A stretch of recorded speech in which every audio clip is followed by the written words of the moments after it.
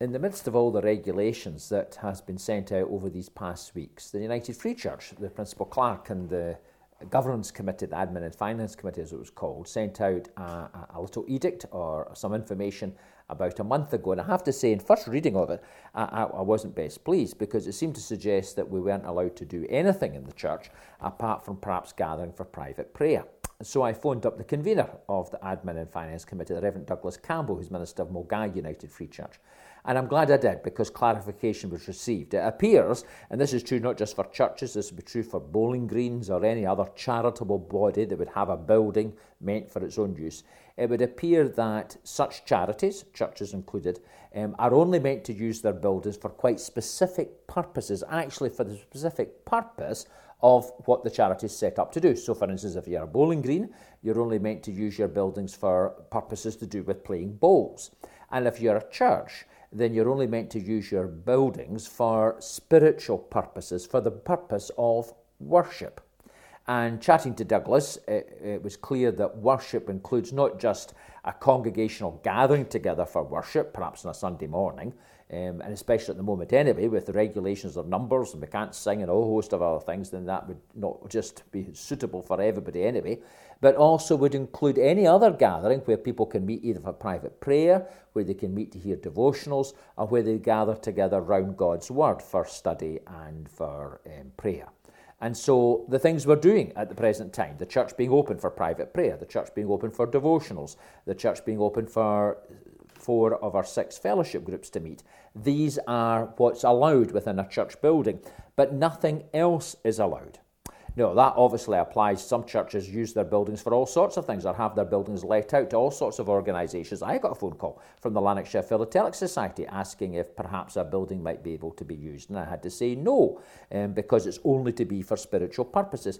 But that would also include organisations within the life of the church. So if you had a craft group, that wouldn't be allowed. And I'm afraid to say that would also include things like the Ladies Association and our coffee service. Other good opportunities, and there's nothing wrong with these groups, but under the current regulations, they are not specifically spiritual in the sense that they're there for worship of God, or for private devotions, or for gathering around God's Word. That could appear, and I'm sure in many churches up and down our land will appear, very restrictive. But actually, it's a good reminder as to what churches are all about. Sometimes that wouldn't be true of Park, but sometimes some churches really become effectively community centres, social places for a community. People come together. And again, I'm not saying these things are wrong, but they can become so caught up with that what takes place in terms of, for instance, a Sunday morning or any other spiritual exercise almost becomes secondary or maybe even forgotten about. And even within a church like ours, active in its own way with different things going on, it's good for us to be reminded what is our charitable purpose. Well, our charitable purpose is, in a sense, to know Christ and to make him known. And that's what stands. That's not just the motto that we have had over a number of years outside on our notice board or anywhere else, but that's the very heart of what it is to be the people of God. And so, despite all the restrictions and the negativity and the problems of lockdown and regulations and everything else, there are a number of things which are forcing the Church of Jesus Christ and congregations like our own to refocus on what the Christian life together, corporately and individually, is all about. And of course, part of that Christian life is prayer. It's interesting, the first thing that churches were allowed to do was to open for private prayer. Indeed, that was the first and only thing we were allowed to do for a couple of months. And we as a church did that right away. But even there maybe would be some debate. Some perhaps people feel, well, of course, we don't need to go to church to pray. We can pray in our own homes. We can pray when we're going about. And of course, that's completely true. And within our own tradition, the church being open for that type of thing isn't particularly common.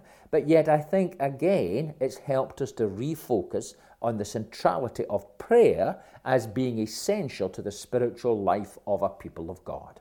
And so over the next 4 Sundays, we're going to look at some prayers from the New Testament, Paul's prayers for Christians. He was writing to churches that themselves were going through challenging times and were going to be facing some very real obstacles in the months and years that lay ahead. And so prayers that were written at a time of challenge and prayers for us today as we live through the current challenge circumstances.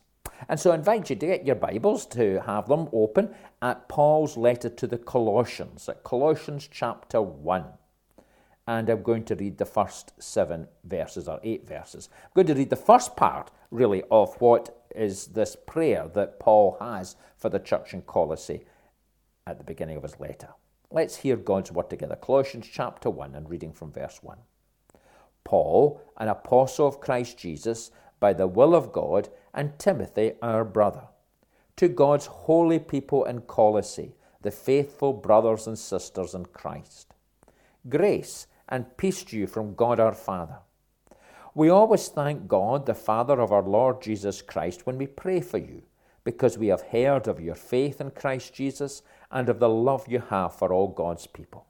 The faith and love that spring from the hope stored up for you in heaven, and about which you have already heard in the true message of the gospel that has come to you. In the same way, the gospel is bearing fruit and growing throughout the whole world, just as it has been doing among you since the day you heard it and truly understood God's grace. You learned it from Epaphras, our dear fellow servant, who is a faithful minister of Christ on our behalf, and who also told us of your love in the Spirit. Amen. And may God bless to us this reading and hearing of God's word. Paul here speaking about how he prays for fellow Christians. He prays for the church in Colossae. And he tells us right at the very beginning of this prayer, after giving his customary introduction, that he's writing to God's holy people in Colossae, the faithful brothers and sisters in Christ. And we could say to God's holy people in Uddingston, the faithful brothers and sisters in Christ. You could take that opening greeting and apply it to any gathering of God's people in any part of the world. After saying that, he tells us that he always thanks God, the Father of our Lord Jesus Christ, when he prays for them.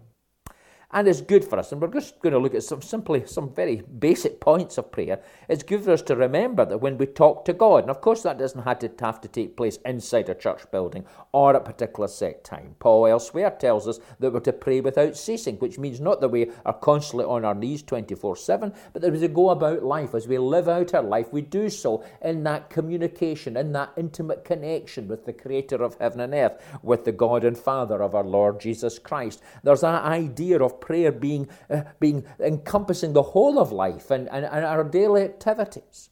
But he tells us that when he consciously thanks God or comes to God to remember the church in Colossae, he does so with thanksgiving.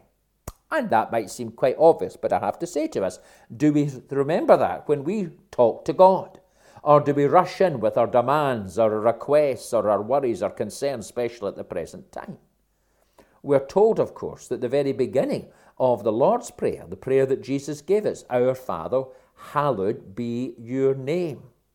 And I think that's good to remember, that the very beginning of our prayers, we are to call upon God, to recognize who God is, and to be thankful before him. He's the God whose grace and peace, Paul tells us here, whose grace and peace revealed in Jesus Christ enables us to have an intimate relationship with God. And so should be thankful for that we can talk to him, that we have that connection with him. And we're also called to be thankful for the good blessings he's given us in life. Paul tells us we always thank God, the Father of our Lord Jesus Christ, when we pray for you, because we have heard of your faith in Christ Jesus and of the love you have for all God's people. We are to be thankful to God for his grace and peace and mercy revealed in Jesus Christ, for who he is, but we're also to be thankful to God for the relationship we have with brothers and sisters in Christ. So often within the church, when we think of our brothers and sisters in Christ, we think of our friends, those people that we sit beside in the church, those people that we are naturally drawn to, those people that we used to socialize with, perhaps over a cup of coffee or at some other event, and the people we would sit beside and automatically gravitate to. And even the best church is made up of these types of gatherings, and of course that's natural. But interesting here, Paul's writing to people, many of whom he wouldn't really know. Yes, he was used by God to found the church in Colossae, but he wasn't able to FaceTime or WhatsApp or Skype these people. He couldn't see them with his own eyes. He wouldn't really know. He heard from Epaphras, his dear fellow servant, how things were going, but he didn't know them personally, and yet he thanked God for them and for the bonds of fellowship and for the connection that they had through the love that they showed for God's people. This is a supernatural connection with people, irrespective of who they are, of what their personality is like, of where they stay, and of what their background is. And we need to be thankful to God for these bonds of fellowship. And so I encourage you in a very practical way this week as we come before God, as perhaps you sit in your own home, or as you're walking about, or doing whatever you do, or perhaps as you come along to the church and sit quietly for a period in the sanctuary, that you consciously, as you begin to talk to God, you thank Him.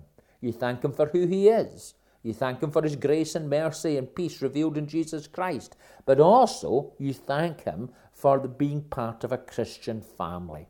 And not just a Christian family within Park, but the family of God's people throughout the world. That you've been brought into that fellowship of the Holy Spirit that connects you with others.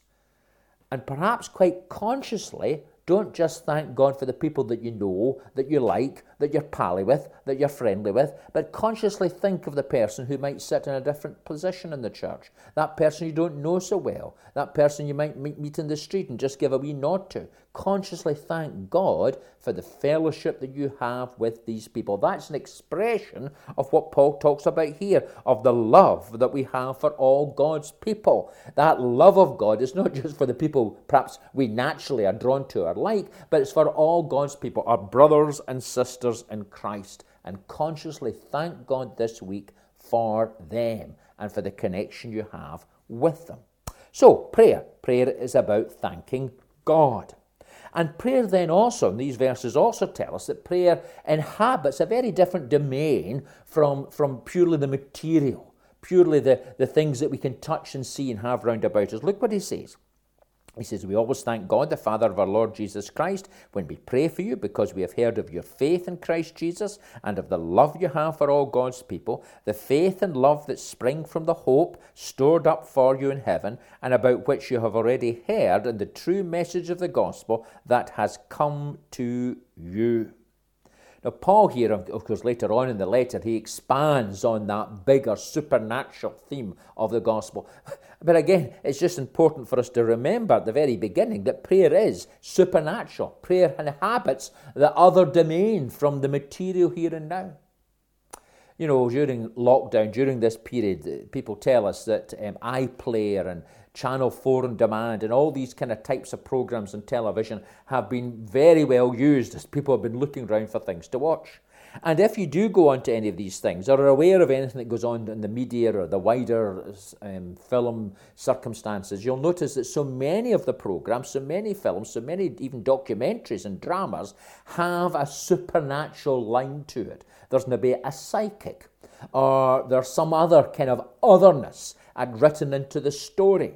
And especially amongst younger people, there's a great desire or interest in all of that. It's not that we don't live in an age where the supernatural, the other, the unexplainable, the mystery of things is completely ignored. In fact, in many ways, as I say, it's often part of a story or a drama or something else. It's not that we don't live in an age where that's real, but we do live in an age where most people don't connect that with Christianity. They see Christianity being an institution, a building, a form of religion, a human-based, a human-centred activity that people do, a club where like-minded folk gather together. That's again why it's important to remember that Christian fellowship isn't just with the folk that we like or naturally drawn to. And they dismiss that and think, well, that's just a club, that's a group, that's for old folk or whatever. That's not for me. I'm more into the otherness expressed in other faiths or in other ways of encountering supernatural things. But interesting enough, Paul here tells us, and he's writing at an age where likewise there was plenty of temples, plenty of supernatural activity going on, but he reminds the people he's writing to that he's praying for them and he's giving thanks to God for them because they themselves inhabit a supernatural domain. He talks about that love and faith that spring from the hope stored up for you in heaven and about which you have already heard the true message of the gospel. Later on in his letter, later on chapter 1, he talks about Christ. He talks about, in verse 27, his prayer is that he might make known to them, or that God has made known to the Gentiles, the glorious riches of this mystery, which is Christ in you, the hope of glory. I'll read again. To them, verse 27, God has chosen to make known among the Gentiles the glorious riches of this mystery, which is Christ in you, the hope of glory. Did you know that that's one of the texts and one of the windows in our church? Christ in you, the hope of glory. That's supernatural reality. We live as Christians, yes, in the midst of COVID-19, yes, in the midst of the current regulations and restrictions, yes, in the midst of a world which has so much beauty, so much potential, so much wonderful things to be thankful for, but also so much injustice, so much strife, so much pain, and so much suffering. We live in the midst of that, but that little world in which we inhabit, that little globe of which we're part, is in the vastness of the universe, and as believers, we exist in this world in the vastness of the glory of God revealed in Jesus Christ, of the supernatural realities of the heavens. This is not what it's all about. And we've said often over these past weeks and months that that's one of the real problems. That people think perhaps that this is all that we've got, but it's not. There is that heavenly domain, that heavenly reality that encompasses this passing 70 or 80 years of earthly existence. And our prayers are meant to be informed by that bigger picture. So often when we pray, it's great Aunt Aggie's, sore foot or bad leg, or it's made up of, the immediate circumstances that we are troubled about. And of course they may have a part. Of course we should be talking to God about these things. But so often in our prayers, we all are guilty of just praying about the immediate. And we lose sight of the fact that we're part of that heavenly perspective. How do we have the mind of Christ that Paul talks about in his letters? We have it when we're aware of that bigger picture. And Paul here says that those bonds of faith and love that bind him together with other believers throughout the world that he's thankful about come out of, spring out from, the hope stored up for us in heaven. Prayer has that eternal, heavenly, supernatural perspective. But, thirdly, it's not so heavenly minded that it's no earthly use. Look at what he goes on to say, verse 6. In the same way, the gospel is bearing fruit and growing throughout the whole world, just as it has been doing among you since the day you heard it and truly understood God's grace. Yes, prayer focuses on the supernatural, focuses on the spiritual, focuses on the heavenly perspective. It brings to mind that bigger story, but it's also about the here and now. It's about gospel growth in our world. Are we aware of that? Do we, when we come to God in prayer, thank God, not just for the benefits of fellowship with those round about us, not just for the hope of heaven, which we have in Jesus Christ, the hope of glory which we have in Jesus Christ, not just about spiritually making us alive and aware of these things, but do we have that bigger perspective? Perhaps over the years you've received from the church, as you will have, because I was involved in handing them out, various bookmarks, for instance. This one about SAT7. This one about SAZRA, a Christian ministry amongst those who are in our armed forces. This one from Released International, Voice. And perhaps we received these book markers. What did we do with them? Have we got them in our Bibles? Do we look at them? Do we think, well, what should I be praying about for Release International? How should I be praying for our armed forces and the work of SAZR? What about SAT7 and their television media ministry as it takes the gospel into the Middle East, into countries that, humanly speaking, can't be reached? Do we receive any prayer letters? We have a mission board up in the church, and many of us do support our missionaries, but do we take their prayer letters? Do we find out, for instance, about Latin Link and the work of Andrew Robertson in Bolivia? Or do we continue to remember Catherine Anwar and her work in Spain? Or do we uplift the thing, Pray for Schools, that Elizabeth produces, the update for Scripture Union, its work among schools? That's only just some things in passing. Or do we get the paper, or when we go online, do we look at the news and think, well, what does it mean to pray for what we're thinking? What does it mean to pray for President Trump? There's this picture on the front page of this paper. What does it mean to do for that? The ultimate couples test. Well, what does it mean we pray for marriages and for relationships, especially during this time of stress? Do you see what I mean? We're called to be engaged in prayer for our world and for fruitfulness within our world. That's what Paul's saying. In the same way the gospel is bearing fruit and growing throughout the whole world, just as it has been doing among you since the day you heard it and truly understood. Is your prayers about people to come to faith? Are people being used by God to help others come to faith? Is your prayers taking that supernatural, spiritual perspective and praying that into the very challenging, real circumstances that are going on in our world and within our community today? Prayer is focused. It's focused on bearing fruit. It's focused, yes, on those who follow Jesus becoming more Christ-like, revealing the fruit of the Spirit. But it's also, as I've repeatedly said, it's also really to do with the fruit that Jesus says, you shall bear much fruit, fruit that endures. And what is that fruit? That fruit is in other people's lives being discipled and nurtured in the way of Christ. People to come to faith and to go on walking in faith. Is that what we're praying about within Ericsson, within our world, through these various organizations, as we hear and read the newspapers? That focus on spiritual discipleship, people coming to faith and growing in the faith. Paul rejoices that the gospel is bearing fruit, and that, my friend, is the case. Even in these challenging times, the gospel is bearing fruit throughout the whole world, and it has been doing so since these people first believed and understood God's grace. God's big plan to have that church, to have that bride of Christ, that church that Jesus said he would build and nothing would prevail against it. Well, in prayer, we tap into that and begin to understand that and engage with that and are involved in seeing it growing in our world. And lastly, prayer is being thankful. Prayer inhabits eternity and the spiritual domain. Prayer is fruit-focused, but prayer is also servant-focused. Notice just as we draw to a close, verse 7. You learned it from Epaphras, our dear fellow servant, who is a faithful minister of Christ on our behalf, and who also told us of your love in the Spirit. Can I say I'm very conscious of your prayers, the prayers certainly of my own congregation who are listening to this over these past 6 months, and I value that greatly.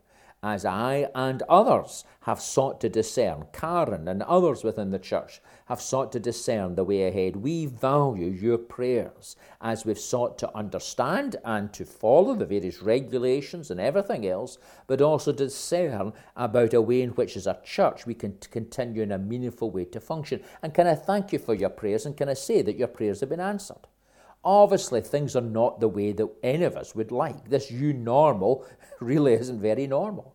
But yet, as I've said to the elders just the other week and to our managers this past week, despite these challenges, God has led us through meeting like this on a Zoom on a Sunday morning or at other times on YouTube, through opening our church up for private prayer, through using that time now for devotionals, and I encourage you, if you're not already accessing that, and if you're able to come out to access that, and through the people who are accessing our fellowship groups. We now have 6 fellowship groups running, as well as Connect on a Monday evening, ministering to a large number of people. I think we're talking about 60 different people. And that's a large part of our congregation. That's very, very encouraging. There is fruit being born even in the midst of these challenging times. And that's a result of your prayers, our prayers, for God's work. It's focused on people. It's focused on ministry. Epaphras is commended. He's commended as a faithful minister of Christ on our behalf. And our prayers are focused on ministry, which is far more than just the minister. It's any opportunity, every opportunity where we might understand, as Paul says here, truly understand God's grace. And our prayers are focused on ways in which people, both within the church and outside of the church, can both encounter and then understand more of God's grace. And that, of course, happens when the Holy Spirit is allowed to do his work. And so our prayers are focused on people. I thank you for my prayers, for the prayers for Karen, for the prayers of the leadership within the United Free Church. We're a very small denomination, and these are big challenges. Do pray for the leaders of the United Free Church. If you don't already, take a copy of Steadfast, the UF Church magazine, then get one from the church and begin to use that for your prayers. Pray for the leaders of the bigger churches in our nation, especially those who particularly have contact with the government at this present time, as they seek to ensure that churches can stay open, despite the fact that many other places are under threat of closure, at least for a period. Pray for those who have bigger global concerns for the church, the different mission organisations we support, Scripture Union, how we thank God that although we're going into a week of shutdown in many ways within central Scotland, there are 50 young people this weekend online at a conference of discipleship so that they might grow and understand more of God's grace. And 50 young people are accessing that. And during this coming week, although they can't have camps in the traditional sense of the word, 150 young people, again, online are accessing daily camps or day camps, again, online. It's amazing what can be done. And we pray for these things quite specifically. We name names, the Epaphrases of our day, those faithful people who God has put onto our hearts. We name names and we pray for ministries and we give thanks to God that it's bearing fruit. So we draw to a close. We're going to move on next week to the next part of this prayer. But as you can see, prayer's an amazing thing. It opens up. It's far more than us telling God our moans, our groans and our complaints, or remembering what often, frankly, is pretty trivial and banal. It's an entering into a whole new world of reality. It's the talking to the God and Father of our Lord Jesus Christ. It's an intimate connection. It starts with thanksgiving and it leads us on into an other world of reality and of understanding where we pray quite specifically for the kingdom to grow, for people to come to faith, and for God to use his servants to help us all become more aware of his grace and mercy in Jesus Christ. Let that be a starter for this week. Make that. Take some of the points you've heard and pray it in. Go back onto YouTube again and listen perhaps to the message so you can think about it a wee bit more. And this coming week, pray that into your prayers. And next week, we'll move on to the next part. Let's pray together. God our Father, we do thank you that we can talk to you, that you are with us, that you abide within us by the Holy Spirit. And you invite us to come to you. Our Father who is in heaven, hallowed be your name. Your kingdom come. Your will be done on earth as it is in heaven. And we thank you that as we talk to you, so we enter into that other domain. And Lord, how many ways we want to escape from the present hassles and stresses and strains and how easily we can become so pulled down and narrowed in our focus. And we thank you that when we start talking to you and when we start reading your word, and even I pray, Lord, this morning as we've heard your word, you'll just make us aware of that bigger story, that bigger picture, that bigger reality that in Jesus Christ you call us and bring us into. And we do pray for your gospel work. We pray for these SU day camps online. We pray for the weekend conference for young people being discipled in the faith. We pray for Sat7 and their use of media, beaming in the gospel and helpful Christian teaching and encouragement into the Middle East, and particularly into countries that can't normally get the gospel. We think of Catherine Anwar, our missionary partner. We think of Andrew Robertson in Bolivia. We think of the work of Release International and the great challenge of so many believers under persecution today. And we think of James, the Scottish rep for that, who's been at our own church. Lord, there's so many other things. As we start mentioning names, we think of the people in the church. Yes, the ones we know well, that we sit beside and we're drawn to, but also the folk we don't know so well. The people we maybe only see in passing, we nod to at best, and we remember them and picture them before you. We don't know all that's going on in their lives, but you do. And in love and in care, as an expression of our love for you, in love we pray for them and commend them to you now. We thank you for prayer, the very breath of life for a believer. Teach us, Lord, like the disciples of old, we say to you, teach us, Lord, how to pray. And I pray that you will use your word over these coming weeks to teach us more about prayer, all for the glory and honour of Jesus' name. Amen.